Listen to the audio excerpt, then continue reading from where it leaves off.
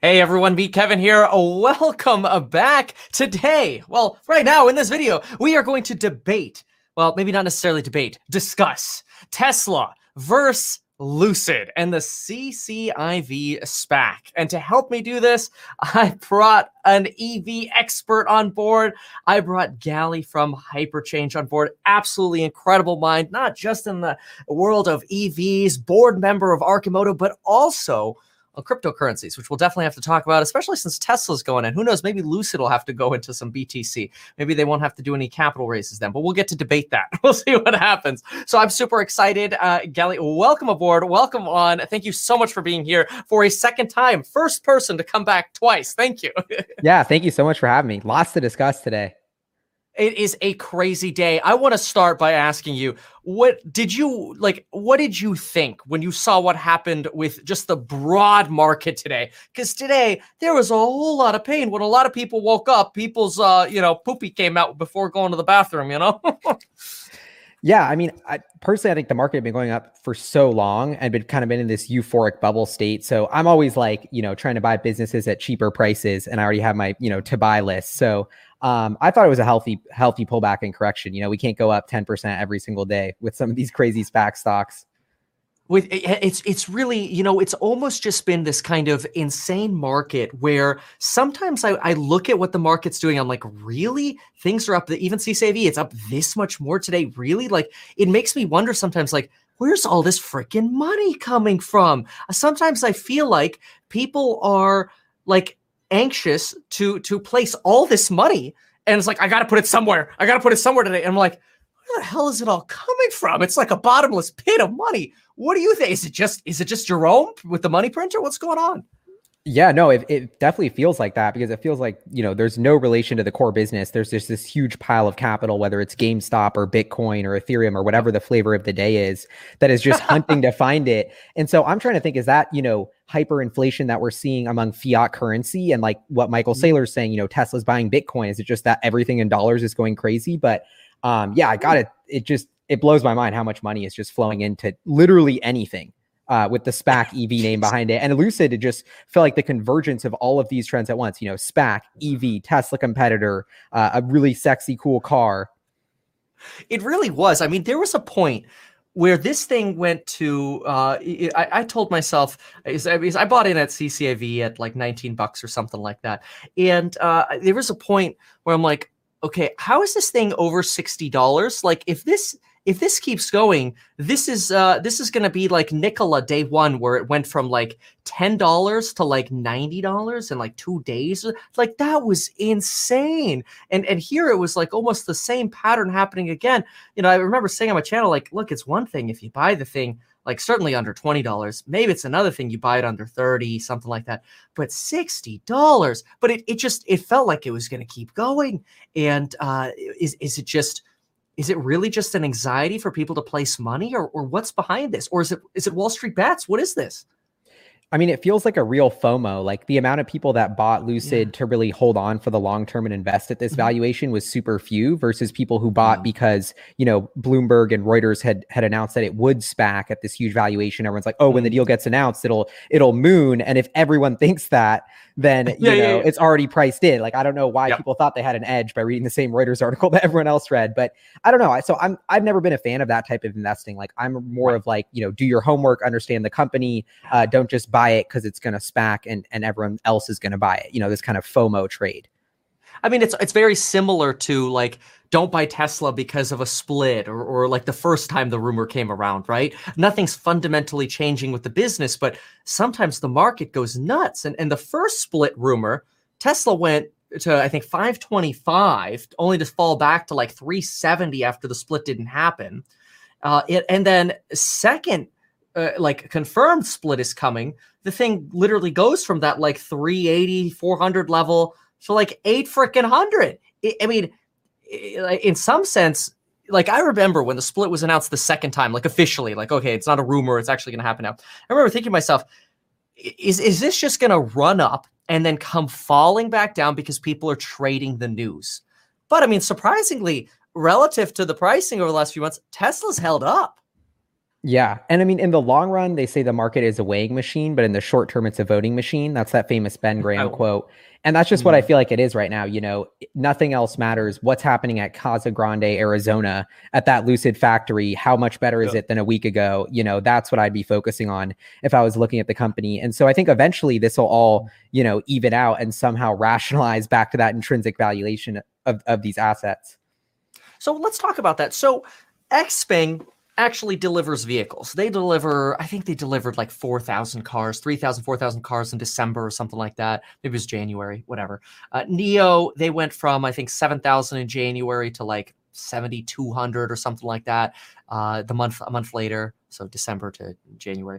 You know, these are companies delivering vehicles. Neo's got the battery swapping tech. You know, Xpeng's got their own gig. They've got some creative things going on. Xpeng valued somewhere around 30 bill. After today, probably, you know, take off 10%. I mean, I didn't look at the updated valuation today. Neo somewhere around 80 bill before whatever happened today. You know, now we've got Lucid here. Based on today's pricing, probably somewhere around, what, $58 billion. Does Lucid fit in between Xpeng and Neo, who are actually delivering vehicles right now? It seems a little bit ridiculous. And I Yeah. think we just forget how low margin the automotive business was and how like these Mm, companies are so detached from the current profit or cash flow stream that they're actually generating. Like, you know, all of these companies are burning insane amounts of money.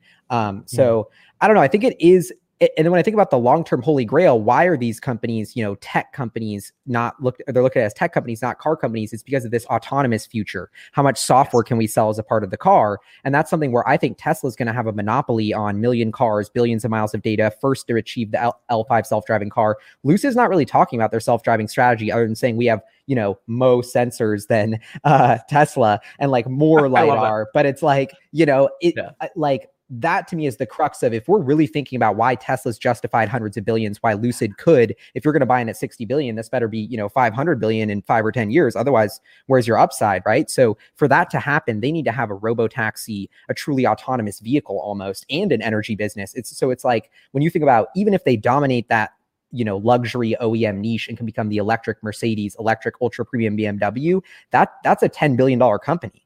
You know, so you're pricing that in and the next 3 vehicles they bring out. So at just what point are we pricing in too much of the future here, right? Right. Right. Yeah, you know, that's actually, it's something that I've said about, and it's been one of my frustrations with Lucid. Maybe I can even pull it up. Maybe I shouldn't even mention where it's from. Maybe I won't do that. But there's one of my biggest concerns with Lucid has been the lack of talk around autonomy. Like you're saying here, my belief is that any electric vehicle company is only a car with batteries unless they actually have the autonomy, that the autonomy is where the play is. That's one of the reasons every time Tesla's red, I'm such a bull on I'm adding to this. I posted a video today about the Federal Reserve and my comments on the Federal Reserve. I filmed that while I was driving to Santa Barbara at 80 miles an hour on autopilot. Now, of course, I was still paying attention to the road and making sure that, you know, things were safe. But, you know, that was a 9.5 minute video. And I felt like I didn't even need to be there. And I don't even have full self-driving. I have the highway full self-driving or whatever it's called, but not the where it goes through the streets or whatever. And one of the things I did is I reached out to Lucid and I said, "Hey, where is the autonomy? I want to know the autonomy." I actually reached out to Trevor Milton as well about this autonomy. I know, back in the Nikola days, you got to do your DD, man. No, But I anyway, love it. I asked, I go, look, I need to know, where is the autonomy? That's what I care about. And he said, yeah, we're not planning on launching the Badger with autonomy. And I'm like, what? No self-driving. I mean, now obviously in hindsight, it's like the Badger was a beautiful picture. You know, it was maybe something we could non-fungible token, not something we can actually drive. We'll have to talk about that. But you know, I asked Lucid the same thing. And you know, I won't go into the details of how, but essentially, the response I got is, oh, well, you know, we've got the technology, we've got what it takes to do level 3, but we're not ready to disclose the actual system we have yet. And here I am thinking, wouldn't that be like a crucial part of the valuation to provide, like, if you're going to have a 72-page investor presentation, wouldn't you at least talk about autonomy on one of the pages? What's going on? Totally. And that's something that doesn't connect with me with Lucid. I'm curious, your take is like, is it a car where I'm supposed to be driven around and I sit in the back seat? Because if you look at their marketing and messaging and the styling of the inside of the car, that's what it is, like this sort of executive back seat, which is great and comfy, but it's like, aren't the cars going to be driving ourselves? Like, I don't know. It feels like but it's built to be chauffeured kind of. So I feel like there's kind of a disconnect between the vision of Lucid. And that's what I wonder is, when I backed out of the $650 million backlog, they only have about 5,000 reservations, and those are fully refundable. So even up to like Nikola, that kind of pales in comparison. So, they put it out there, they've spent all this millions of dollars in marketing, but I don't think there's a product market fit. Like, there's no evidence that this Lucid Air is actually something people even want. Like, it's just more expensive with worse specs than the Model S, but maybe slightly better stitching on the seats. Like, is that really going to justify a $60 billion company? Like, when I take a step back, I say, who actually, I haven't ever met one person who's like wants to buy the Lucid Air. And I know a ton of people who have Teslas. I am an EV customer who's thinking about the Plaid Model S. I'm not even considering the Lucid model. They're saying their charging is better, but they want me to use Electrify America instead of the Tesla superchargers. That's luxury. So like, something doesn't fit about this actually being a game-changing billion-dollar product to even justify the $10 billion market cap that we're getting to. So I don't know. I'm curious, what am I missing here that gets you so excited about a luxury electric sedan competing head-on with Elon Musk and Tesla? Right. Yeah, the excitement, I think, so I think the question is, why would I invest in Lucid? And the reason I invested in Lucid is as a social play, as an alternate to Tesla. It is very difficult to take a company now and project out, and we can. In fact, I wrote down, what some of my original thinking was, and what it's on the mouse. Some of my original notes on this were, this company wants to ramp to 400,000 vehicles. It's going to take them a very long time to do that. If they ramp to, let's say, 400,000 vehicles by 2026, let's say, and they have an average selling price, because it'll come down. They're going to sell these 140K cars. That's going to come down. They might end up with, let's say, an 80,000 average selling price. We'll go with that as an example. That's somewhere around 32 billion in revenue. So then they're selling for 2 times 2026 revenue. And when you compare that to Tesla, we can play numbers all day long, of course, but when we compare it to Tesla, Tesla, at least I've been thinking probably somewhere around the neighborhood of 5 million cars by 2026. Yeah, I think you have a chart on this. I haven't looked at your chart. I try to look at play my own numbers, but I'd love to hear yours. So if they do, let's say, 5 million cars by 2026, and they sell these for 40K a pop, it's around 200 bill in rev. That puts them around, today's value, like 3.5 times 2026 rev. So really, what Lucid is under $30 it's a social play on a Tesla alternative. Once we get over $40, $50, $60, it starts getting, way ahead of itself. But when we look at, potential for 2026, Lucid has the potential for building into something that could eventually compete with Tesla. I think it's silly when the CEO says that he doesn't want to compete with Tesla. He's competing with Tesla. Like, I don't know who he's kidding. It's clearly a Tesla competitor. And in a weird way, and I want to hear your thoughts on this too, in a weird way, it feels like the only potential Tesla competitor. And don't get me wrong, they're 3 or 4 years behind Tesla. They could be 5, 6 years behind Tesla. But they're the only freaking one, unless you want to go to NIO and Xpeng, or but then you're in China. What do you think? Yeah, no, excellent points on the valuation, the price sales comparison. I personally think Tesla is kind of way too highly priced right now, though. Like, I'm like, dude, the last thing you should be pegging it to is Tesla, which just ran up 20x and is trading at quadruple what it should be. Yes. Like, yeah, if that's the only way we can justify Lucid, then. But I also think in their investor presentation, they said 500,000 cars by 2030. So that's their goal. So maybe the 400K by 2026, a little aggressive. But I think you're right there. If they can justify and break that norm, and that norm exists where car companies trade at 4 or 5 times sales versus 0.5 times sales, which was 5 years ago, like Ford and GM, then yeah, there's a chance to rationalize zero upside from 60 billion 5 years in the future. But I think how much of that price sales premium is priced in because it's software software, because it's going to be autonomous, and because Tesla has this unique Elon Musk innovation solving the world's largest, $1 trillion autonomy problem priced into the story, that I think Lucid is not going to be able to justify the high price sales multiple without that. So I don't know. There's lots of kind of different factors at play there, though. You know what I think is, I think, so two parts to this answer.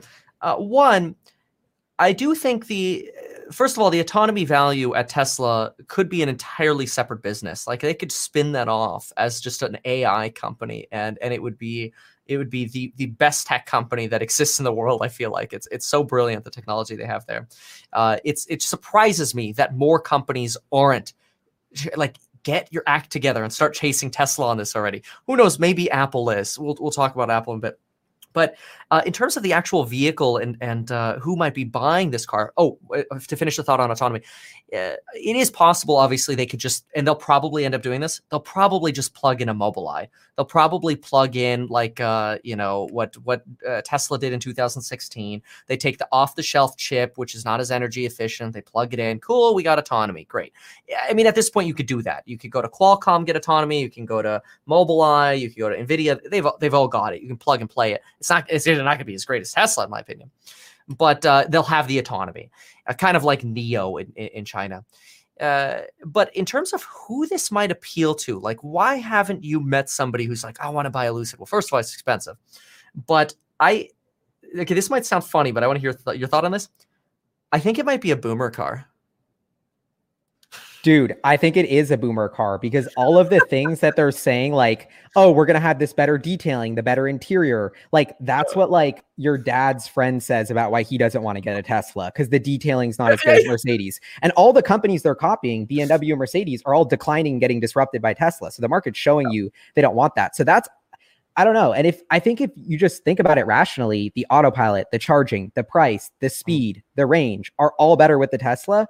So what gives here? And as many people, that what I'm big on recently with all this is like Lucid gets this huge premium because they are competing with Tesla. They are a similar company, but I look at that as the biggest weakness. The last company I want to invest in is something going head on with Elon Musk.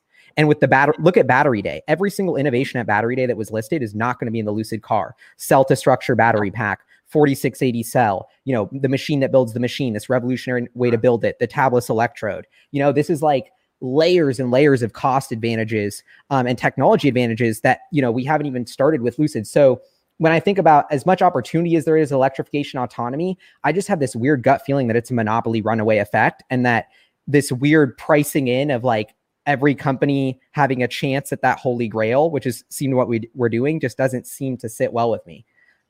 Yeah, and I think that's something that's so weird about Tesla, is that in some sense, it's hard for us to believe that there could be a winner take all, pretty much. It's hard for us to believe that, because we've all grown up and lived with Toyota, Hyundai, Ford. Like, I mean, there's too many car companies to even bother listing right now. We're just wasting time. It's shocking to think that in 5 years, certainly the next 10 years, we could be in a place where you got two names in the game and that's it. Which one do you want? It's weird to think that could be a potential. I think there's going to be a lot more collapsing than we've ever had before. Like, there'll be a great collapsing, so to speak. What's your take on that? Yeah. And as much as the robotaxi is this holy grail great business, I mean, at the end of the day, you're buying the robotaxi from your own production line. And instead of getting that 50 grand or 100 grand up front for that car, you're going to collect it in increments over time. So even the robotaxi, when you think of it, and then you have competing robotaxi networks pricing to the bottom, it's like, maybe that's a really crappy capital intensive business as well. Like, you know what I mean? So even if Lucid is doing 32 billion in revenue in 2026, like how much of that is actually flowing to the bottom line? 6 billion, a 20% margin in a best case scenario, that's 6 billion. It's like a 10 times PE. Probably half that. Probably half that. Exactly. So I don't know. I'm also just part of the Lucid CEO. I'm not sold on him being like the game changing innovator to change the world, right? That's what you need if you're going to go all the way and disrupt these industries. And like Elon Musk was that guy. I don't see the Lucid guy as having this kind of visionary approach. Like his business model is basically copy Tesla, but add like a Salt Bay of Mercedes. Like, that's not a $1 trillion idea. Like, hey, they got some cool LED lights inside. Have you seen those? No, I haven't. Maybe that'll sell me. That might change my mind. Yeah, I'll have to pull that up. Now, one thing I want to mention, because you mentioned this, and it's a good actually thing about Lucid here, or a criticism of Lucid, is this marketing presentation. I saw that what you talked about. I'm going to pull up those LEDs, but here we go. Okay, well, I gotta say two things. So first the LEDs, then we got to talk about the those seats you're talking about in the back. So this, look at that. Look at those sweet blue LEDs. Come on, man. That's money right there. I actually got a $30 mod for my Tesla where I have purple lights inside, and it looks super like that. It's honestly dope. That's going to look cool. I'm not going to lie. That looks cool. This is Lucid LED, though. Oh. Now, one thing that's really funny, and I made this connection earlier, but I actually had written this yesterday, and I just realized I had this note here. But I actually wrote under this, I wrote Apple Strat. And the reason I put that is because when I was researching the Apple car, they were talking about literally hiring people solely for the purpose of like designing console LEDs. And I'm like, that's interesting. And then here this is with all these fancy LEDs and stuff. But I have to say, we'll touch on that. But I want to go to this car thing, this reclining thing. And I do want to caution anyone who's thinking about investing in a SPAC. One of the worst things you could look at when investing in a SPAC is these investor presentations. Because these investor presentations, I feel like, are a bunch of baloney. This is really cool, but like then they write, it's always the fine print that gets you. Is planned for future release, So like that won't even exist at the beginning. There was another thing too. Here it is. So look at this.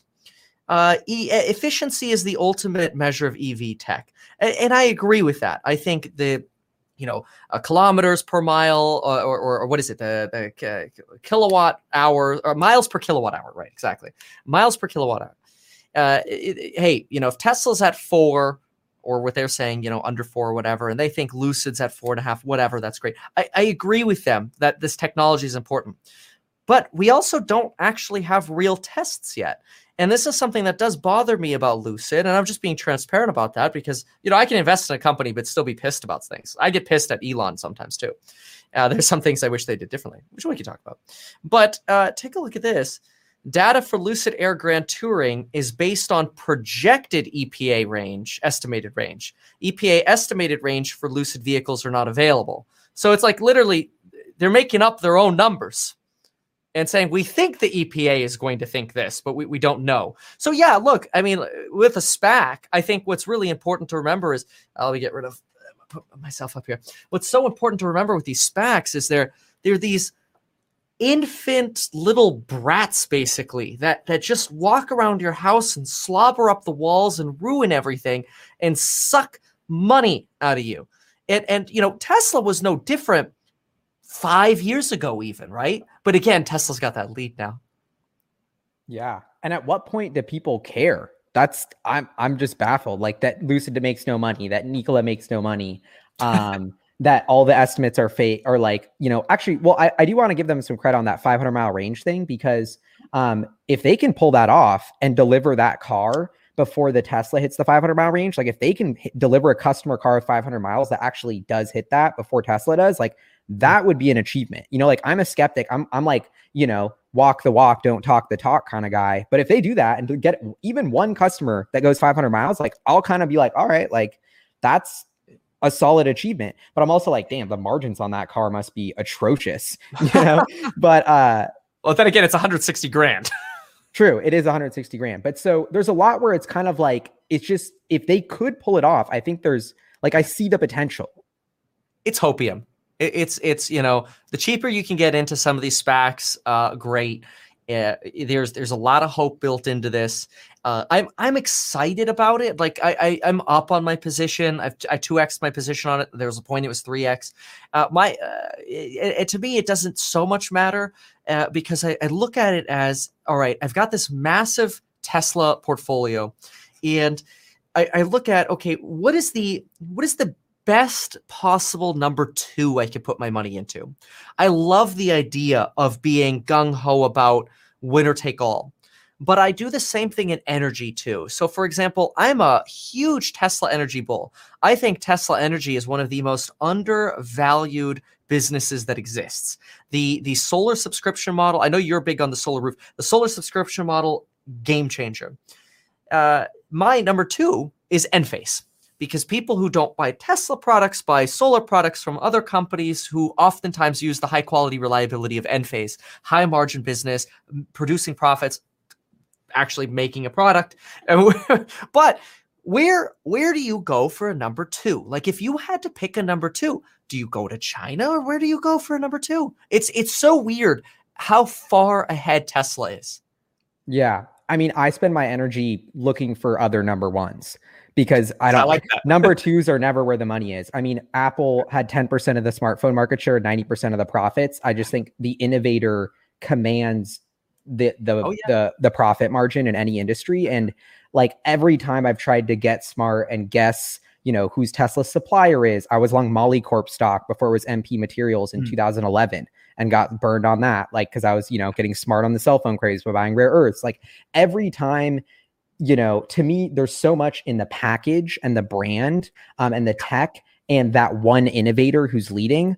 Maybe you could say Snap and Evan Spiegel got screwed by Facebook, and that would be one example where that didn't happen with the stories. But in general, I just feel like there's not many scenarios where the number 2, like, I don't know. I just don't see, I don't see it. Yeah, it's something where, you look at, like, you've got Microsoft and Apple, but is, who's the third? Like, are you going to go to Acer?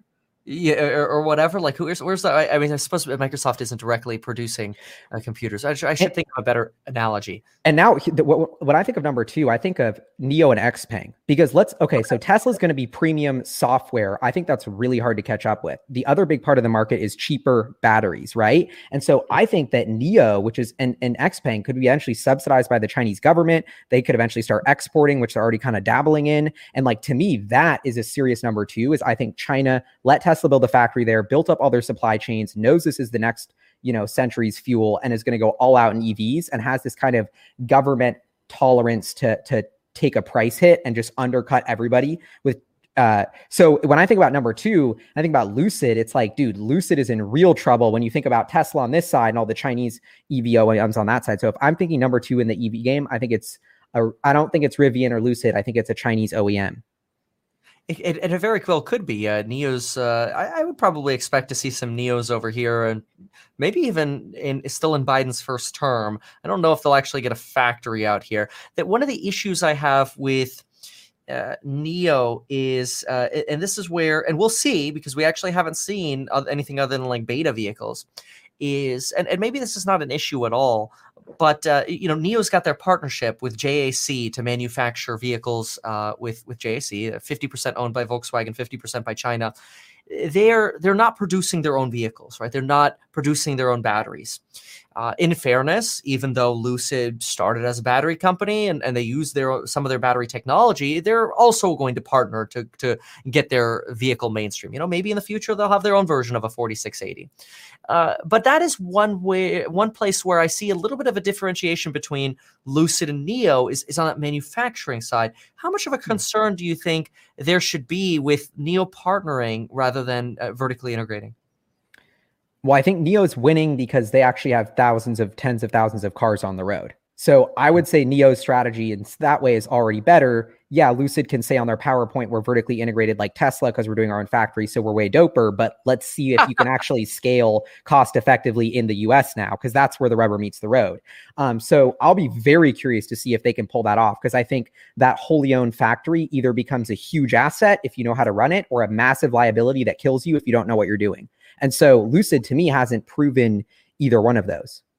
Yeah, it's true. That's where the benefit of partnering with a manufacturer is. They already have experience in manufacturing. Speaking of that, tell me about what you can regarding what you've learned from manufacturing at Arcimoto. I mean, I don't want to speak too much on Arcimoto, but I got to be careful about what I say. But even more so, I've learned from like Tesla, I feel like, because I got a couple factory tours of the Tesla factories, like with investor relations back in the day in Fremont with Martin. He's awesome. And like, I felt like that, seeing the Tesla Fremont factory change and how it failed with Model 3, how they had to build the tent, how they had this crazy network of like conveyor belts to automate everything that totally failed. Yeah, they got so much hate, and failing is the only way to succeed, you know? And I don't think Lucid has even failed once yet. So if you're going to be what? They're that good. Yeah. but if you're going to be a shareholder, like expect the failures, like be ready for Lucid to like come out and say they just delayed production. That was the other news that came out. Nobody even like the fact that like their one fundamental metric is when they're going to deliver their first car. And like that got pushed back. Nobody's even talking about that. But that to me is the one thing to watch. It's like, it's just the execution. Let's see if they can do it. Cause I think there's going to be a huge, huge hiccup. What do you think about all of these, electric vehicle commercial companies? You know, obviously there was a massive sell-off in Workhorse today when they lost the USPS contract, but you've got these companies like Arrival that gets pre-orders from Amazon. Canoe gets pre-orders from Amazon. Pre-orders. I do the quote unquote because I think the whole pre-order thing is, you know, sorry, but bullshit. So, you know, it's just endless. You know, when is this going to stop? How many more times am I going to hear that there's a company that's going to EV every school bus? Yeah. And the reason why everything hasn't been EV is because the tech just isn't there. Like it's not good enough. The batteries weren't good enough. All that stuff wasn't good enough.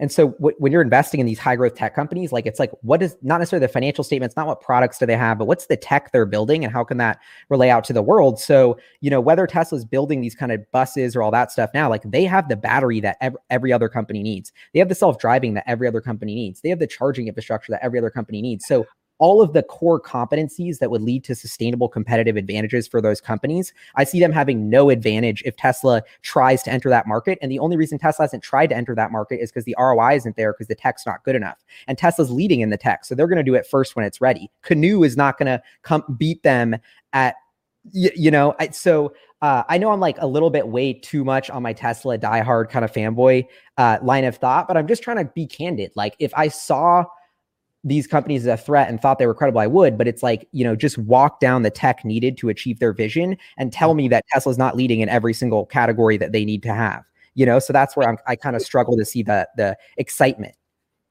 In fairness and counter on the Tesla, and obviously I'm a huge Tesla bull, you know, they can't get their Roadster. They can't get their Cybertruck. They can't get their semi-truck. They're having trouble getting these things launched. They got so many ideas, but, you know, even the Cybertruck just got delayed. Yeah, delays happen in automotive. You know, is that something that's a death threat for Lucid, or is it just you know, par for the course? It's par for the course, and that's where we gotta, you know, let Lucid fail a little bit because I can't like knock them for always delaying, and then Tesla delays and I don't knock them. So I'm trying to see both sides because I feel like that's just par for the course. Like you know, every EV company is going to do delays. It's like in the rule of startups, like everything takes twice as long as you think and costs twice as much. That's a great rule of thumb, you know? I like that, you know, we say that in real estate too. There you go. We've gotten to the point sometimes where it's like, okay, that's your estimate, double it, and then add 50% more. Just like it keeps getting worse and more ridiculous.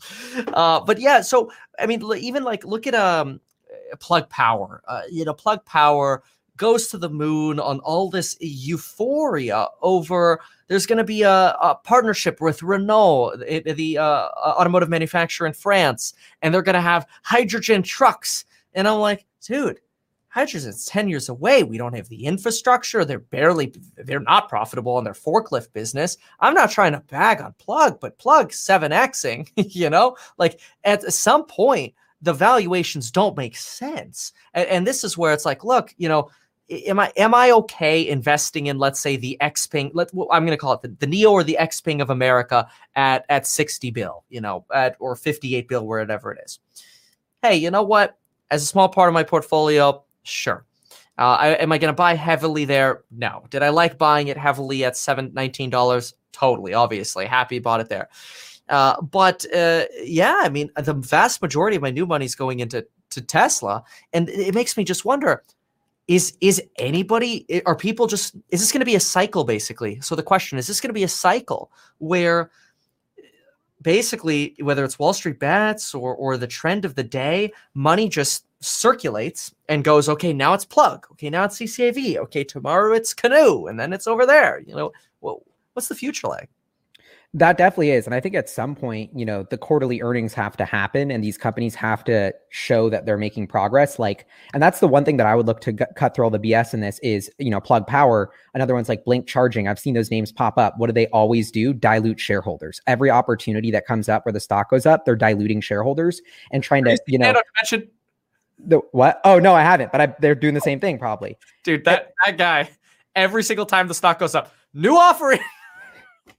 Dude, is Lucid selling cars or stock? We don't know. Right now, they're a lot better at selling stock than cars, and they've sold a lot more stock, and it'll take them years to even match that. So, I think it's like, yeah, I don't know. That's my take on Lucid is I really think the stock is the product, and I want to see them execute each quarter and look at the dilution. How much capital are we burning? How much progress is made? How many new shares are we issuing? How is the governance of the company evolving? Tesla, I'm studying for a decade, watching their corporate governance, how they raise money, how careful they are to spend it, how much progress they make spending it. Like this takes a really long time and is really hard. And it takes, years to understand these extremely complex businesses. So the fact that people can even think they understand Lucid with this PowerPoint, I don't even think the full SEC filing where the, employee, a director salaries, which is one thing I was looking up. I couldn't even find that because I don't think that SEC filing's out. So I'm like, dude, there's not even enough.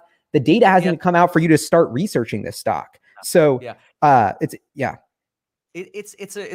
early on it's a social play, and then it becomes a question of when does it hit that peak where it's like, does it make sense selling now or holding? For me personally, where I am with my cost basis, this is a hold for me. But I agree with you. In fact, one of the things I say regularly is take these investor presentations, and it's almost not worth reading them because they will brainwash you too much to one side. They're very dangerous. I see a lot, and I don't. This is not thinking of anyone in particular because I can't even think of somebody off the top of my head.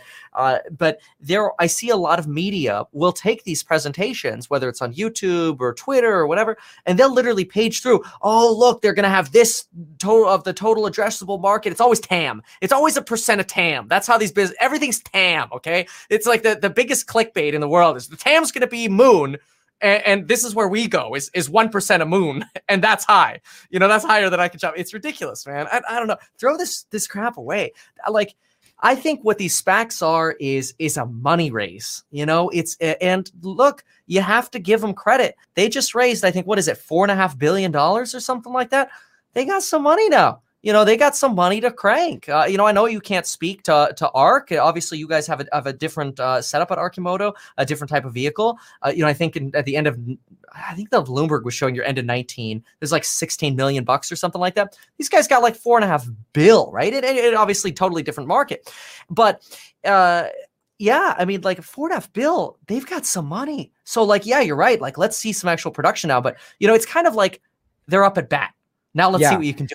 And so if I was a startup advisor for Lucid, like this, what I would be telling them is like, bro, we raised way too much money. Like we're going to get way too fat. We're going to get way too lazy. Like you guys haven't done anything. We haven't even delivered a single car. And now we're all partying like we IPO'd and we're 60 bill. We got billions in the bank. It's like, dude, the work hasn't even started. And so this has nothing to do with Lucid, but just like, I invest a lot in startups and I've been having this conversation with a couple of my startups. I feel like that's the era we're in. Like everybody's hyped. You got the blog post, there's this. And I'm like, are your users growing? And they're like, no. And I'm like, then I don't care. You're going to tell me your valuation just octupled and you wanted me to give you more money at an 8x valuation when your metric isn't the same, but because you got on a blog post, like that is the era we're in. And Lucid is that on a $10 billion scale, So that's what I would be saying. If I was an advisor to them, I'd be like, bro, this is the worst idea. Like we have way too much money. We're going to hire they have 2,000 people. They're going to hire 3,000 guaranteed. Like, they end up with thousands of people they don't need. So if things are going correctly, they're going to do a massive series of layoffs in a year and a half from all the crap they're hiring now. But you know what I mean? So there's a lot of levels to this. We found the CCIV bear. I think Apple might buy it. I think Apple wanted to buy it. That's my bull case on Lucid. Is Apple wants Lucid because Rawlinson and Doug Field, who Apple poached, were part of the Model S, and they think that if they get them back together, they can beat Tesla. So I think that's Lucid's out. I just found this out like a couple hours ago with in a live stream, actually. Did you know that Johnny Ives is on the board of Churchill, which is the SPAC company? Yeah, that was my face too, man. And so I've heard a lot of interesting rumors about that, where like Tim Cook wants the car to be his thing, like his legacy defining project. They've been working on it. He wants it to be his thing. And then Johnny Ive was beefing with the design and didn't think it was going to work, which is why he left and created his own design firm to little sort of detach from that. And when Tesla was getting, Apple wanted to buy Tesla, one of the reasons the deal didn't work is because Johnny Ive and Elon were not seeing eye to eye on the design of the vehicle. And Johnny Ive wanted final say, but Elon wanted final say. So there was also a culture clash there. So I don't know. That's one thing I've been researching a lot, and kind of in between lines, there's a really decade-long history of Apple, Tesla courtship that failed, which is why I think Apple doesn't want to miss that again and wishes they bought Lucid for $10 billion, but maybe now it's too expensive. But what? Tell me about this, because the story we hear at the surface level media is that Elon went to Steve Jobs or Tim Cook, I think it was at the time, and wanted to sell Tesla, and he wouldn't take the meeting. Like that's the surface level story. What you just said is a little deeper. Tell me more. What are people missing? So I talked to a employee who worked at Tesla during these times and was telling me a lot about it, sort of like, and dude, it's fascinating. So it started in 2012 or 2013. They wanted to buy Tesla, but the value skyrocketed, so they couldn't make it happen. Like the M&A teams were meeting. This has been going on for years. And then 2017, 2018, Elon actually thought Tesla was going to run out of cash. Model 3 ramp wasn't going well, that automation. And so the Apple M&A team was still there, but they were like, we're not going to pay 80 billion for Tesla or whatever. Like it's trading for 40 or 50. We got to buy it for 80. It was just too much. And so the talks fell apart, but Elon was still worried, like, Apple's got all the money. We need the money. We're going to go out of business. So that's when he reached out to Tim Cook, is after the M&A teams couldn't come to an agreement, was like, yo, Tim, let's have a meeting. Like, I want to scheme with you. And Tim said no. So that's why Elon took that so personally. And this is just all like speculation. I might not be right. I'm pretty sure this is how it went down. But so that's why Elon was kind of tweeted it and want that out the record, because it was like Tim Cook and Apple are going to say they're for sustainability. They're going to say they want to do the future of the world. But it's like when you have the chance to like give the olive branch to save Tesla, who was changing that trajectory of climate emissions of humanity, they didn't give it to them. And that's why Elon wanted that story to be told. And then Tesla just exploded and is way too expensive for Apple to buy them. And that's Apple's M&A team's biggest regret of the past decade, is missing Tesla. And that's why they're spending so much time on Lucid, because they don't want to mess it up again. And they know the car is their only growth opportunity that can add $1 trillion to market cap. And so, $1 trillion. I was actually speculating about this earlier. I was thinking to myself, okay, say Apple gets into their own cars. What's it going to add? Like a couple $100 million as a brand new car company? You think like long-term adds $1 trillion or quickly? Yeah, I think the smartphone was this incredible platform, like Uber, Facebook, Lyft, DoorDash, all these companies. What do they have in common? That we all run them through our phone, and the phone created like trillions of dollars of market cap and value. I think when the car becomes a phone with just a box around it that can move around, it's way more useful. And once they're autonomous and we have tens and tens of millions of users, Tesla rolls out third-party developing app store. This is the new smart device of the 2030s that changes everything and unlocks huge value. And so I think that's why Amazon, and don't take my word for it. Like, that's why Amazon is going into this. That's why Google, did Waymo for 10 years and invested billions. That's why Apple's been doing Project Titan for 10 years. That's why Lucid is worth 60 billion when they haven't done anything, just because there's a chance that they might play in this multi-trillion-dollar robo-taxi economy. Wow. So I spoke with Sandy Monroe the other day. He thinks that robo-taxis are like a little pit stop, that we're basically going to go from autonomous driving to eVTOLs. What's your take? It's possible, but it's going to take a while. I don't know. Elon has a really interesting electric jet design he was just talking about on Joe Rogan. But that batteries have to get way better. But I don't know. I'm not convinced.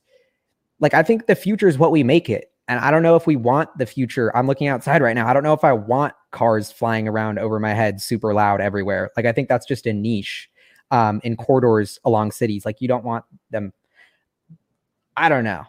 Man, we're getting into wild territory if that's what we're starting to think about, right? Like, it's true. Instead of garages, you have helipads. Like, I'm more of the case that autonomy will take another 10 years and that Elon's way too hyped on that, but versus what comes after autonomy. Is kind of my theory. And then once we get autonomy, if we can really move around for 1/10 the cost per mile in cities, like how much, pressure is there to innovate on another solution for a while? Yeah, that's really interesting. Yeah, so what? Okay, you said that Tesla is overvalued. What's your buy target for Tesla? And I mean, whether we get there or not, like, what do you think is a reasonable valuation? I mean, so my cost basis on Tesla is 240 per share pre-split. So I don't even know what that is, like $50 per share. So that's where my cost basis is. And it's still like 80, 70% of my portfolio. Like, you know, Tesla's just not compelling to me on an upside basis until we get at least below, I mean, 500, like, I think Tesla's worth 200 billion and that's normal. And that's maybe a fair value for where we're at today in a normalized market condition. So that's a third of where we're at today. But I think you should attach a premium to that. But I don't know. I do think we're overvalued. Like I just think, there's the cash flow, the yield, even if you assume the 3 billion of operating cash flow that they posted last quarter without CapEx times 4, 12 billion, 500 billion on that, that's what, a 2.4% free cash flow yield. Like, I don't know. It just feels ridiculous unless, I don't know. Maybe it's not because there's no yield anywhere. I don't know if I crunch those numbers right, but I don't know. I think about it every day. Like I wish I had a good answer for you. And it's frustrating because I look at, for example, we were talking about, you were talking about how important increasing metrics are, like the blog posts. Like we got to see numbers going up. Mm-hmm. I was looking at Square earnings a little bit, and that there is a company that I think is a great company that has a lot of growth built into its pricing. And when they missed revenue expectations, the thing sold off 5%, which isn't like dramatic, but it's a big company. 5% is something. And it just, I think sometimes it goes to show like maybe we're just in this weird market right now where everybody's got these insane expectations that these companies who are real companies, like they actually they have to hire people to grow, then they have to provide more service, they have to get more businesses on board or customers or whatever. Is Wall Street maybe just drinking some euphoria Kool-Aid? Like what's going on? And that's why I was pumped about the sell-off today. Because look, the intrinsic value of Tesla is just doing this, right? But here we were for years way below it, and now we're way above it, but it's still going to catch up and hit that. That's why I'm not selling. But, the stock market, it goes wildly swinging around that intrinsic value. So that's just the most important thing to remember. Yeah, that's a good point. Just so always reverting to that sort of intrinsic value, but swinging left and right along the way, like the quote you mentioned earlier about long-term weighing machine. So then, what for you is the next thing you're investing in? You've got your Tesla position. Is it just put more money into Tesla, or what's the next number one for you? So I don't know if this is a number one, but my last big bet I just placed was in a company called Carta, which is a private investment deal I did for HyperGuap. Got to get you into HyperGuap, actually. But sure. What was it? But yeah, Carta, which is a software company, a financial services company. Mark Andreessen's on the board and just wrote a blog post about their new thing called Carta X, which is what they're calling the third option. So instead of SPACing or IPOing or remaining private, they're essentially building from the ground up a exchange for private shares. Right now, it's just for accredited investors. And if you Google Carta X, that's the thing on the top, is the platform they launched on top of their kind of existing business, which is this marketplace to exchange private company equity. So if this takes off, SPACing won't be a thing. Impossible Foods, Neuralink, The Boring Company, Robinhood, none of these companies are actually trading that you can invest in. I still think the best Clubhouse, I still think the best private companies in the world who think super long-term, SpaceX, do not want their stock trade on the public markets. Look at the mess of GameStop, how you can short your stock more than even exists. Like, I think the market's desperate for an alternative of how to unlock the value in the equity markets. And Carta has this mission of create more owners. Their first name was eShares, to like digitize stock and make it tradable. Like instead of getting this paper settlement thing, you settle everything digitally. So I think Carta is in the super early days of building what could be the future of like NASDAQ 2.0 or 3.0 and how all private company equity gets exchanged in this software native way. So that's kind of an out there theory, but I think that's something that I'm in the next year or two becomes a lot more relevant and people are going to start hearing more about. Very interesting. Thank you for that. Yeah, I agree that a lot of folks, I feel like, on Wall Street are looking for those off-market opportunities now, which again feels so frustrating for the retail person who's maybe not an accredited investor, because everybody's looking for something to invest in, and it's frustrating with where valuations sit right now. But it's such a clear consequence of the essentially the world's monetary policies that have just been so encouraging, with low interest rates and money printing and stimulus, essentially monetary stimulus. So do you think that this today, was this just let some pressure out of the pot, a little one-off, or do you think we have a larger crash to come? I'd be lying if I knew. I spend zero time guessing on the macro. Stock market's up today, down tomorrow, up today, down tomorrow. I don't care. Great companies are going to do great in the long run. That's just where I focus all my time. And I think if you're caring about the market going up and down and you're freaking out, checking your phone, watching it all day, like, bro, like, get a life. Like, come on, there's a world out there. Like, that's a good point. That's a really good point. Yeah, it's definitely, if you're trying to trade, you could be glued to stocks all day long. It can be addicting. So what about do you have any even interest in looking into the electric vehicle commercial segment, or is it mostly for you? Look, I've got Tesla over here. I know SpaceX. You're super bullish on that. Obviously, private. You've got some of these other private investments. Is there anything on the market publicly available right now that's even remotely interesting to you? So the biggest one that I've been pounding the table on, I thought Apple should buy him. I bought in at 22 and then it sold at 27, killing myself. Peloton.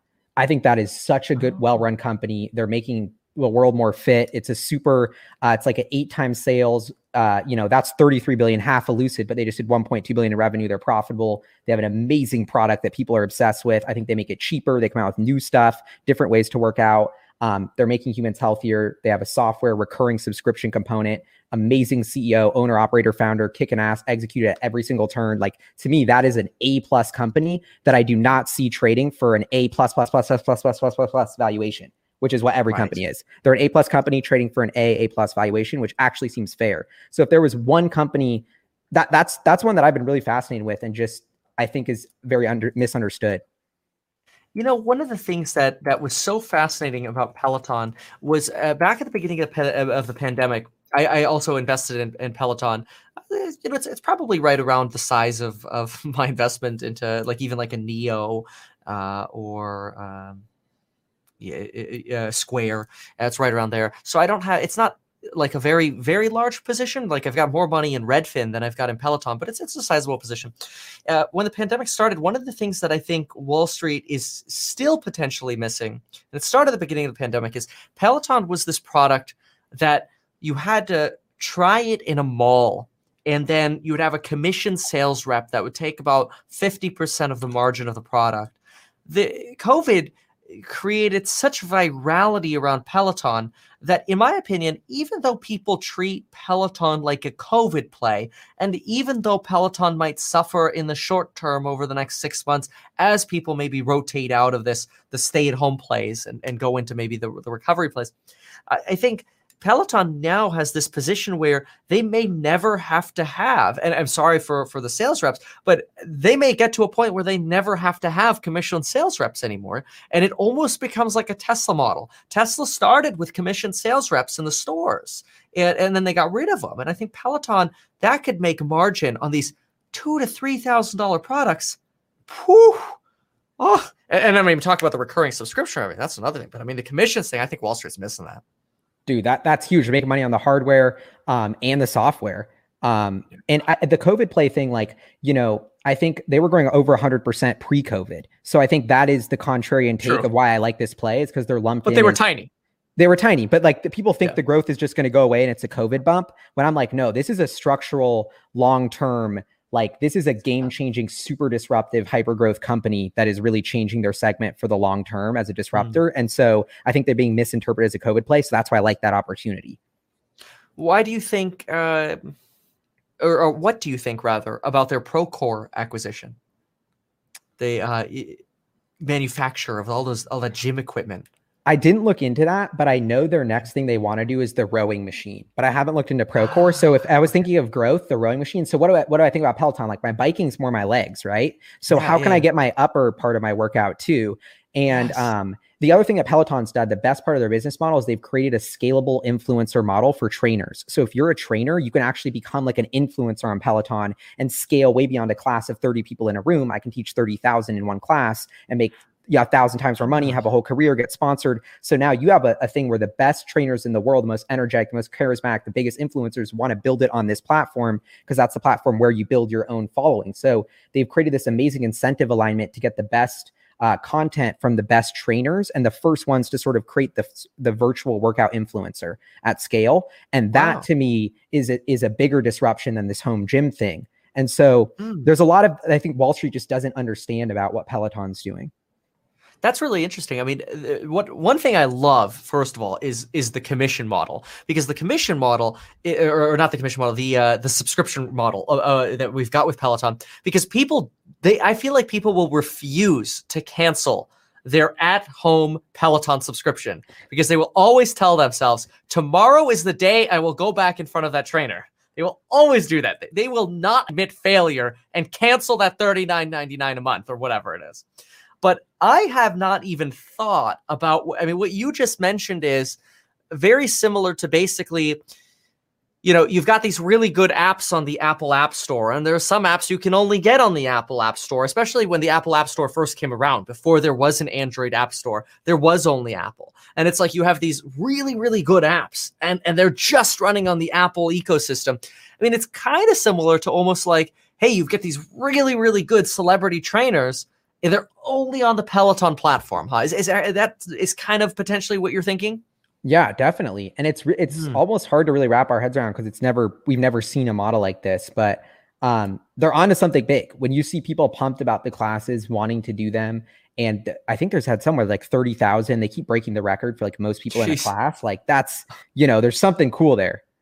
That is cool. That is really cool. I mean, I could even see in the future, because not everybody has room for all this equipment. I could see gyms of the future just being Peloton gyms. Like you go there and they're just literally, it's just like, there's the Peloton bicep machine and there's some dude like, come on, Kev, working hard, huh? Like, I don't know. Am I wrong? It'll be like a hologram. Actually, you want to know an even better play for Peloton is it's a VR play. What's the infrastructure? We have our suit on and we need to run everywhere with our helmet and we're strapped into place and there's a treadmill on the bottom and we're getting pumped up by a trainer, but we're also gaming on that platform. To me, Peloton should buy out like Call of Duty and start developing games for Peloton where it's just as much about working out as it is like a game in a virtual world. Because I think the technology of having real estate in our homes that we can walk and move around on is a game changer. Like that's the VR. That's the VR. That right there. Sell Tesla, man. I'm going all in on that right there. Because if I could play Call of Duty while getting a workout, damn. That's the future, man. I like that. That is a future I want to be in. Oh, man. Peloton, invest in the future you believe in. Get them to push into gaming. I actually think now I'm like, dude, I should probably start getting back into Peloton because especially with these couple moonshots, this could add another 50 bill to market cap, bro. Like, yeah, that is really, really brilliant. I'm fascinated by even just that future. So, okay, so that's Peloton. What do you think about? Let's see, what's another thing? So Peloton, you really like. Have you looked into Matterport at all? That's one. Maybe I'm going to interview the CEO of Matterport tomorrow. That's the 3D scanning business for real estate or architecture or construction, the camera that spins around and they collect all the artificial data. I really think artificial intelligence has a really big future. And we see a lot of that in Tesla too, with their AI computer. But the possibilities for all of this AI data, I mean, I just feel like is endless. What value can you put on these AI companies that are coming around? Yeah, the AI thing is, it's hard to know because you'll hear the buzzword of AI, but when you think about a company that could actually generate like a bunch of value as being an AI company and what that actually is, like the only AI at scale that works right now is like YouTube recommendation algorithm, Facebook's content recommendation algorithms. It's really just dictating the content that we watch. That's why I think what Tesla is doing as an AI company is so interesting of like, operating machinery and taking out millions of humans and just being an AI to operate that machinery, like that seems like probably a lot more ambitious, risky, real world use case of true AI at scale than what Facebook or YouTube's doing. So actually, yeah, there's I want to know this. What do you know about this supercomputer they have, the Dojo over at Tesla? Do you know much about this thing? This sounds wild. I mean, this is the kind of innovation where Tesla's like 8,000 light years ahead of anyone else, which is, okay, picture training for our neural net and frame by frame versus like video training. Like, how do we get the neural net to, instead of just processing images and think about them, process video, which is a huge leap and a huge kind of breakthrough in the safety and reliability of the system, which is that not possible now? I think, well, they've been slowly doing it. Okay. So I'm not sure. This is a little honestly over my depth, but what was so fascinating is I thought Elon's recent tweet about Dojo for Doge. So Elon thinks, people think he's joking about Doge. I don't think he is. And I've had a lot of emails about what if Tesla uses their, huge battery and computers for cryptocurrency mining on all their Teslas and stabilizes a currency network about that. And Dojo is that system. And then Elon's tweeting Dojo for Doge. So I think there's maybe driving the car isn't the only thing the Tesla AI can do in the long run. Wow. Mining Dogecoin. Mining Dogecoin while it's in your garage. And yeah. Wow. I mean, just endless possibilities. So on coins, I've been looking into these non-fungible tokens. And I've been meaning to ask you about what your thoughts are on Logan Paul selling over $3 million worth of non-fungible tokens or whatever, Ethereum stakes in this digital piece of art he put together that it doesn't exist. It's it's some card that they drew up and designed and said, hey, you can own a stake in this Logan Paul card. Here you go. Only 3,000 spots or whatever, or 4,000, whatever it is. And boom, they raised $3 million in a day. Yeah, so this is totally the future, this NFT thing. We could be hitting a bubble where it's like, okay, too much money is flowing into this digital art thing. But I think at its core, it's a way to like tokenize and trade art that's digital. And I think this is it's so cutting edge. Like, I'm a bigger investor in the Unisocks, just that started out as a fun project, which was this non-fungible token for a sock. I think it's an NFT. Have you heard of the Unisock?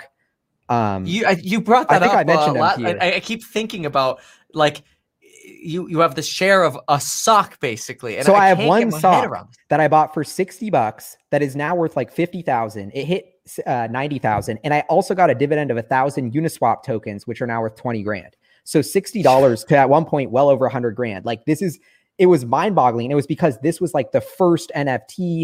It was this first like real world tokenized product. So there's sort of some computer science history now where and this is a little bit different than because mine's like redeemable for a real sock. We're talking about Logan Paul. It's just like literally a pixel. Like, there's not even a real sock behind it. It's just a pixel. But I think this is a new category of art, and it's like Bitcoin. Just because it's in cyberspace and you can't wrap your head around it doesn't mean it's not real.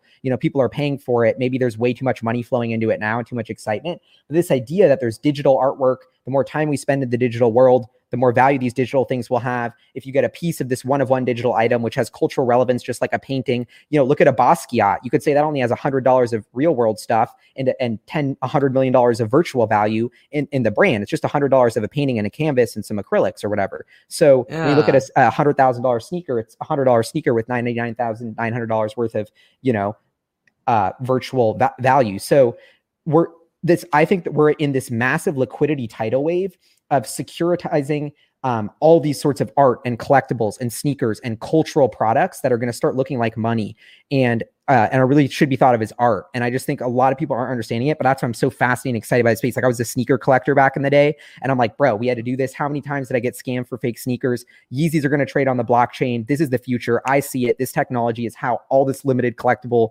what is right now a tens of billion of dollar fragmented market expands into hundreds of billions. And then all those, as the liquidity comes in, the prices go up. So I think, yeah. I gotta know though. I mean, why? Like, look, I get that like this Logan Paul thing is just pixels on a screen, but so is Bitcoin in some sense, right? At what point do people say, and in fairness, we started this discussion about actually producing a product at Lucid, And now we're talking about tokens and these non-fungible token investment stakes or whatever into this pixels essentially. And there's so much liquidity that people are just desperate to go buy anything. Isn't this like really dangerous, or is because there are so many options for you to put your money into kind of just maybe in a weird way de-risk things? Because it's like we just keep coming up with new specs or new tokens, and people can only buy and hold so much stuff. So just if we have so much more money, let's just create 10,000 more products, Yeah, it does seem weird because it's like, when is this going to hit the real world? Is it all totally a bubble? Is it like Beanie Babies or that kind of thing? And I think the truth is somewhere in between. Like, we're going to see a lot of the hype fizzle, a lot of these NFTs that sell for millions go to like zero, that will be worthless. But there'll be some that will be weirdly looked at as iconic, and that on Travis Scott's next Fortnite stream will be an interactive landmark in the virtual world that everyone will want to interact with, and you'll charge them a little bit of Bitcoin to interact with it, and all of a sudden you're generating millions in fees from your NFT token in the digital world. Like, where this all goes is pretty mind-boggling. But my bet is that people care more about what happens in the digital world, as time goes on, not less. So, because I mean, when I first heard, I think it was like 3 years ago or something like that, some people were talking about like digital real estate. Oh, go claim your digital real estate. Yeah. And I'm like, dude, I'm a real estate agent. Like, I'm a real estate, right? Like, what? This makes no sense to me. Isn't this the same thing as digital real estate? Yeah, definitely. In some ways. Yeah. That's scary. No, it is scary. I don't know. I wish I had a better answer. Are you excited about it because you made so much money on your sock?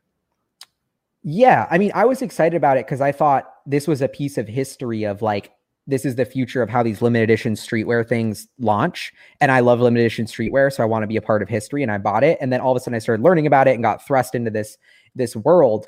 But I think, I don't know. I think just because we don't understand something's value doesn't mean it doesn't have value. That's one of the biggest things. And I just try and be a student of the game. And it's like, bro, they're paying millions of dollars for this Logan Paul pixel. Like, I can say it's not worth that, but I'm wrong because people are paying for it. They're not paying millions of dollars for my pixel. What do I know? So I don't know. I just try and be a student of the game and kind of watch what happens. But I think there's something to be said about if everything's going digital, like, I don't know, like I'm actually working on this video now about Clubhouse is a VR company. Like, Clubhouse is going to expand to this VR world. They're building rooms where we can hang out in. Imagine if they let you launch an avatar. There's a room where you can play with that avatar. And then, that's a massive universe for these like virtual goods and NFTs to sort of thrive in.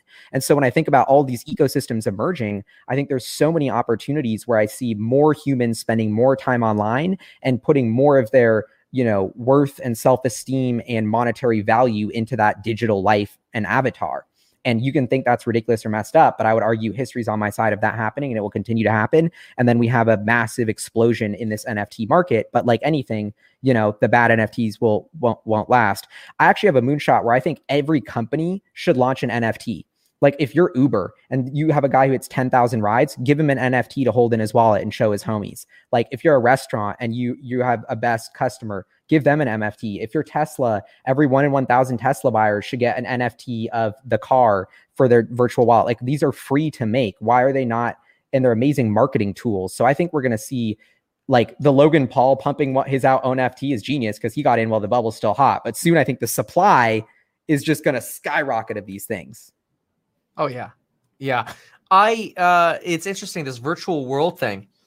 Look at this. This is EXP Real Estate is a virtual real estate brokerage for real. Sorry, let me make this a little better. It's for real estate agents. So it's an actual thing here. It's a company that does, all the agents can work from home or whatever. But if you Google EXPI World or virtual world or whatever, you literally get, this virtual place where you could just like, oh, I'm going to park my avatar, somewhere on this virtual world. And in the meantime, people are at home, doing whatever they need to do for their clients or their contracts or whatever. Or, so-and-so is doing a training seminar. Here, let me go to this virtual classroom, which we kind of see right here, and then your avatar goes in there. Like, is this kind of somewhat what you're thinking? It could be a more mainstream thing, not just for real estate agents, which EXPI is doing, or EXPI is the stock ticker symbol. EXP World is doing. Do you think that something like that could actually go mainstream for everything? Yeah, like you'll be on your Peloton, you'll put on your VR, you'll log into Clubhouse, and then you'll go into something like that, and you'll be walking around on your Peloton in your house, but it'll feel like you're walking around in this virtual world. Whenever you talk, your avatar will automatically get shot to the front of the stage so everyone can see who you are. And then, I don't know, I'm just kind of making it up, but like, yeah, I think that's exactly the kind of, like, I don't know, it's like the Matrix, it's what we're all talking about when we all have Neuralinks. How easy is it to just log in and, how far away am I from a link? 10 years, maybe 15 years. Okay. But how many people are already in VR? How many people are already playing video games? How many people are already spending so much of their life on a screen, living in the digital world? About 16 hours a day. Yeah, then you're asleep for 8. So you're either in dreamland or on the screen land. You're never even IRL now anyway. Like, even when I was driving to Santa Barbara today, I'm filming a video on a screen. That's a good point. Wow, man, that's crazy. What a bizarro world. So, okay, so next step here for you. I want to wrap it up on because I got to go. We got maybe 5 more minutes here. I want to circle back to Tesla and CCIV here. Mostly I want to hear, I know you're very bullish on Tesla. I want to know though, is Tesla going to 10x again, or is this maybe a 2x stock and it's going to be something else that's going to 10x for it? I think Tesla's going to 10 trillion, even if fiat doesn't hyperinflate. It will just take time. Is it 2027? Is it 2030? Is it 2035? I don't know.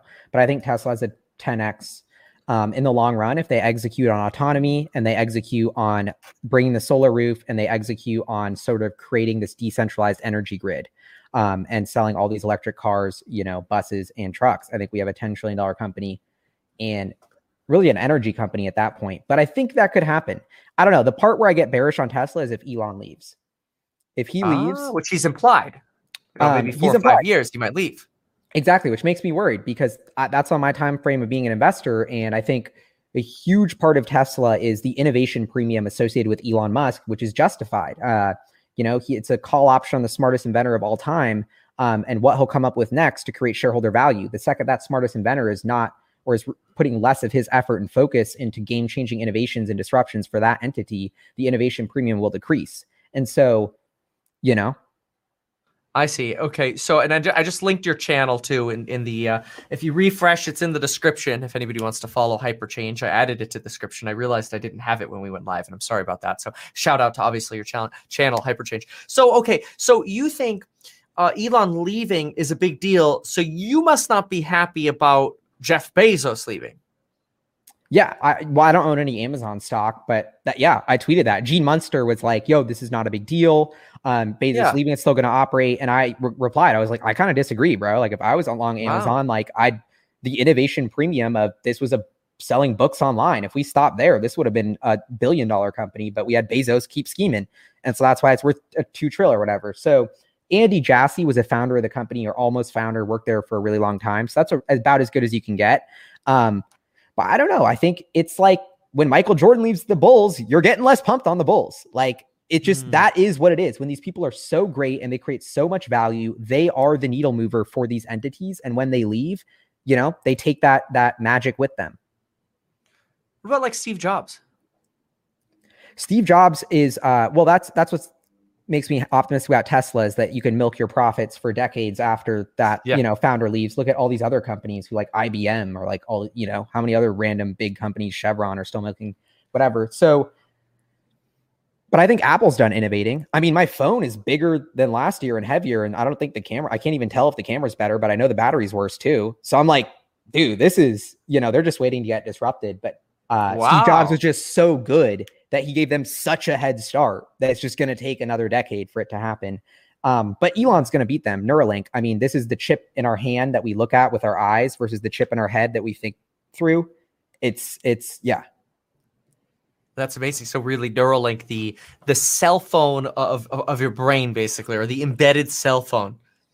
Yeah. And it's not even, it just, imagine if you could control a computer with your mind. That's what Neuralink is, like without touching or tapping or typing, but you could do all that with your brain, clicking, typing, moving, opening windows, Googling something. If the computer is a bicycle for the mind, the Neuralink is a hyperloop for the mind. Wow. That's a big step. Yeah. Geez. So, okay. So very bullish, obviously, on Elon here, unless Elon leaves. I'm shocked though. I mean, 10X. I mean, we don't have, at least I don't. What's the largest companies we got? We have like Microsoft and Amazon and Apple. Aren't they all like 2 trill? Like, I mean, yeah. You're thinking 3 to 4X the largest companies that exist today for Tesla, which is 10 to 12 to 13X what it is today. Yeah, I think all those companies will grow. Like there'll be a handful of $10 trillion companies eventually, just with inflation and the way these companies are growing. Like I think it's, like Amazon, I think they're going to 5 trill even without Bezos. And so do you think inflation is going to be a big deal in the next 2-3 years here? Or how much longer do we have before rates go to the moon and we all get screwed out of the market? Yeah. How do we, that's actually the biggest thing. It's like, we're talking about these trillions this, trillions that, Lucid's worth 60. It feels like we're just playing with monopoly money. I mean, how long can we go on? I think the biggest trend that has changed with all of 2020 is that governments are now okay with pressing the button to print money. UBI was a radical theory just a year or two ago. Now it is almost like we already did it twice. And I bet you before Biden's out, we're printing a lot more money, just sending checks to Americans. And so how is that not rapidly accelerating dilution of fiat currency? That's my biggest pet peeve if I own a stock. That's what I think Lucid's going to do. Just dilute. I hate dilution. Shrinks your price of the piece of the pie, makes your purchasing power less. That is the biggest trend happening in all of finance right now, is the like accelerating dilution spiral of fiat, which I think at some point has to lead to inflation. And I'd argue we're already seeing it with Lucid worth 60. Interesting. Yeah. So how much? Well, let's see. I'm trying to think. Bernie Sanders today mentioned that he's pushing Biden for a $3 trillion infrastructure package after this $1.9 trillion stimulus package that feels like it's coming. What actions are you taking to hedge against this potential inflation and this continued money printing that, you said you think is going to come here through the Biden administration? I don't know if Bitcoin's going up or Tesla stock's going up or any of that's going up, but I think fiat's going down. So I want to own equity in technologies that I think are more relevant in 10 years than today. I want to own assets that can't be diluted, like Bitcoin. And that's what I call the awakening, which people on my channel hate that word, but that's what I think is really happening, is people are waking up like, wait, like if this is diluting, like I kind of want my money in other stuff, like maybe an NFT, there's nothing backing a dollar, just a piece of paper. Maybe a sock's better than that. Oh, wow. that's a statement there. I mean, so what you're saying is the digital card of Logan Paul that, I'll give him credit. Maybe it took him 2 weeks to design. They probably put in a hard 2 weeks of work for that. Okay. You're saying that because there's only one of those and, they're only selling a certain amount of tokens against that. That could be more valuable than essentially the US dollar, huh? Well, it's like what Elon said about we bought Bitcoin. Bitcoin sucks, but it sucks less than the dollar. And so, it's not like I think these things are great, but I just think without the gold standard of the dollar and with us just having this random bureaucratic committee deciding how much we print, like my confidence in that as an asset and being strategic about how it prints and what it does and who's backing it and how much value it has is low. And when I think about, it's all about the perception, the change in the perception of the future that dictates value. So it's like, okay, well, if everybody believes fiat's 150 trillion and that the US dollar will always be a thing, and I think that's the future that everybody believes. So I'm starting to bet that actually, I think the perception will change, that the dollar isn't the only thing to store value, that we don't need to keep all our money in dollars, that Bitcoin might be a thing, that real estate might be a thing, that tech stocks might be a thing, and that 150 trillion is going to leach out into all these other assets as people realize that. And so I think that pendulum is about to swing. And that's why I'm a contrarian. I do it when nobody believes it's going to happen. I was long Tesla when everybody thought they were going to fail. That's why I made guap, So I think it's the same way of Bitcoin and the dollar. It's like, yeah, nobody believes that Bitcoin will displace the dollar when I started investing in it. So that's why I'm going to bet on it, because the second that perception changes, that's when the value accrues. Wow. That's absolutely incredible. Yeah, I think that's very fascinating. So, oh gosh, a lot of NFTs coming. Well, thank you so much for your time today. This has been absolutely fascinating. I love it. I love hearing your opinions. How can people get in touch with you? Yeah, thank you so much for having me. I love your channel. I had a blast today. But yeah, Gally, my channel is HyperChange. You could just search HyperChange on YouTube or Twitter and you'll find me.